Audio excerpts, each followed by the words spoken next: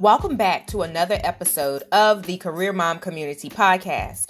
In today's episode, we are going to discuss the benefits of planning for working mothers.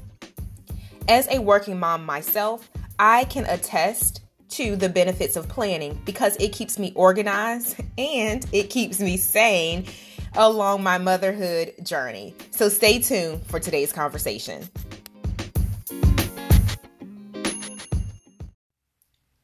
Welcome once again to today's episode. My name is Deborah Netta, and I am the founder of Career Mom Community. My passion is serving purpose-driven mothers who seek balance as they juggle competing priorities while navigating their motherhood and career journey. I empower moms to live a more organized and stress-free life by creating planning systems that enhances productivity and purposeful prioritization practices. So if you're listening to this and you feel like your life is a constant fire drill, you're always running from place to place, and you can't seem to keep it all straight, welcome to motherhood. It is truly a part of the journey. Sometimes it's a struggle to stay on task. Sometimes it's a struggle to stay organized. And sometimes it's a struggle to just stay in a place of peace and contentment. So in today's episode, I am going to share some planning tips that will help you to overcome overwhelm and frustration. As we continue on with this discussion, I really want to encourage you to think about your life in a place where you are prospering, you feel that you are staying above water, at least to some degree. Now, just as a quick disclaimer, I do acknowledge being a mom, being a working mom, being a stay-at-home mom, navigating your journey as a mom, whatever it looks like for you. And I know kids may be different ages. My children are 4, 6, 9, and my bonus son is 20. So my children fall at various ranges as well. And sometimes that can give us a different perspective along our motherhood journey. And it comes with a different level of stress, a different level of enjoyment, a different level of excitement. It all bundles together. But I want you to really challenge yourself to think about getting to a place where you are overcoming overwhelm and frustration. I want you to think about a place where you feel like you don't have to sacrifice your time, your freedom, and your joy. Think about a place that you can get to where you're overcoming low productivity. Think about a place where you are overcoming career and business stagnation, or a place where you've overcome financial setbacks that often lead to stress. In today's episode, I'm going to share a framework that will help you to overcome some of those challenges. That framework includes effective goal setting and effective planning. Let's start with goal setting. Think about the goals that you set for yourself, whether it's budget goals, business goals, career goals, etc. Ask yourself, are these SMART goals? Take a moment and think about your goals. For those who may not be familiar with SMART goals, SMART is an acronym for specific, measurable, achievable, relevant, and time-bound. Now, if you are familiar with SMART goals and you feel like it's a bit cliche at this point, I challenge you to think differently. SMART goals actually help you to accomplish more and to do so with less stress. If your goals are not specific, you'll find yourself more apt to mission drift. If your goals are not measurable, you won't know when you've gotten to that place of accomplishment. If your goals are not achievable, you won't be able to achieve them because they're not achievable. Or perhaps you overshot your capacity and then you find yourself disappointed because you didn't achieve the goal. But if you take a step back, you overshot your capacity, you overshot your skills capability, or you overshot what you really are passionate about. When we think about relevant, these goals make sense for what we're doing. Now, as working moms, as purpose-driven mothers, it's important for us to maintain relevant goals because we're constantly juggling competing priorities.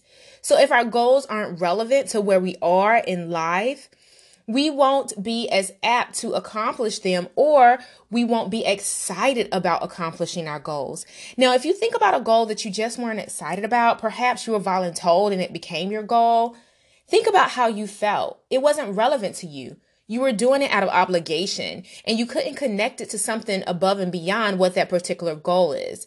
So its irrelevance made you discontent perhaps, or you may have done it begrudgingly. Not saying that you are the type that murmur and complain. After all, career moms don't do that. But maybe you just weren't excited about it. So think about goals that you've pursued that maybe perhaps were irrelevant. How did those goals make you feel? Or maybe you inadvertently set an irrelevant goal for yourself. Maybe you thought it was important, but you didn't take the time to think through it and make sure that it was relevant to your life, your family, your work, etc. Goals should also be time bound. Give yourself a due date. Now, I know you're probably thinking, but Debronetta, you know what? Motherhood is just so unpredictable. If I start adding time commitments to my goals, I'm going to get overwhelmed because life happens. My kids happen. Things happen.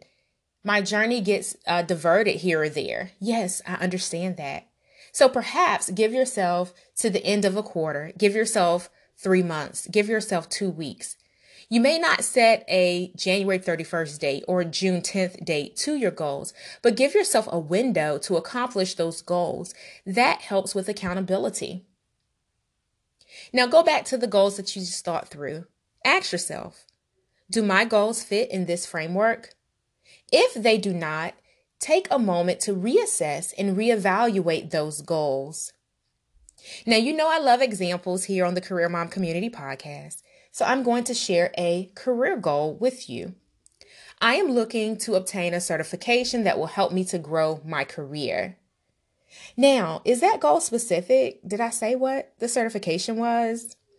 How am I going to measure success? I assume that success means getting the certification, or does success mean seeing a benefit from the certification on my career?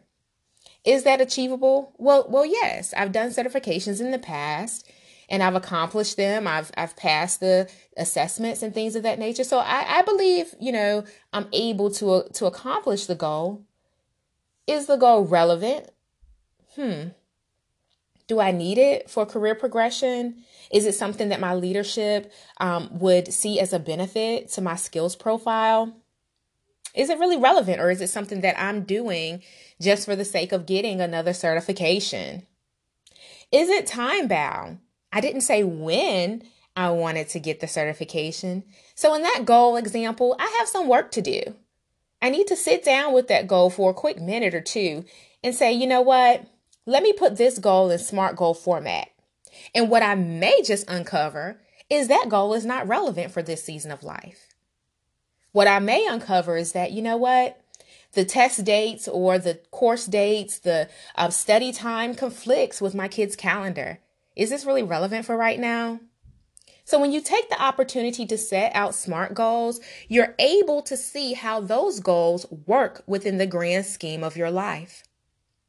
All right, let's move on to the second tip that I have for you. We've talked a bit about SMART goals. I gave you a little bit of homework. So let's talk about a planning tip. The planning tip that I really advocate and push mothers towards is to start with the end in mind. When you sit down to do your weekly planning, your monthly planning, your annual plans, quarterly, whether it's business, budget, or whatever, the framework is still applicable. When you sit down to create your plan, start with the end in mind. At the beginning of the week, ask yourself, what are my top 3 things that I need to absolutely get done this week? Top 3. Not top 10, because you have to factor in the dishes and all the other components that come with motherhood. Not top 10 because you have, an email that you need to craft the response to. What are the top 3 goals that you have to accomplish? When you break it down into just these 3 goals, you're able to maneuver the rest of your week around what you've identified as your top 3 priorities. And guess what?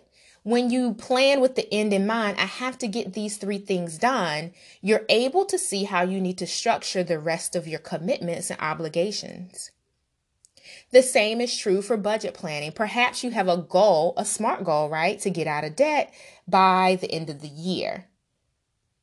So you've created that goal, you've identified your debt profile, and now you're able to work components of that goal into your monthly paychecks, your bi-monthly paychecks, your additional income, additional sources of revenue. You're able to work accomplishing that goal into your life because you've started with the end in mind. Let's also think about your career goal. Perhaps you want to be in the pipeline for management or a management position, a leadership position, etc. You started with the end in mind. Okay, what are the goals and sub-goals that I need to factor into my timeline between now and then that will enable me to accomplish these goals? Your plan became your roadmap because you started with the end in mind. Go back to your goals, go back to your plans, and ask yourself, do these plans fit and follow this framework? If the answer is no, then I invite you to rethink those goals and rethink those plans. If you need help, head over to careermomcommunity.com/coaching and schedule a session with me. I hope that you found these tips and information helpful. I will speak to you in the next podcast.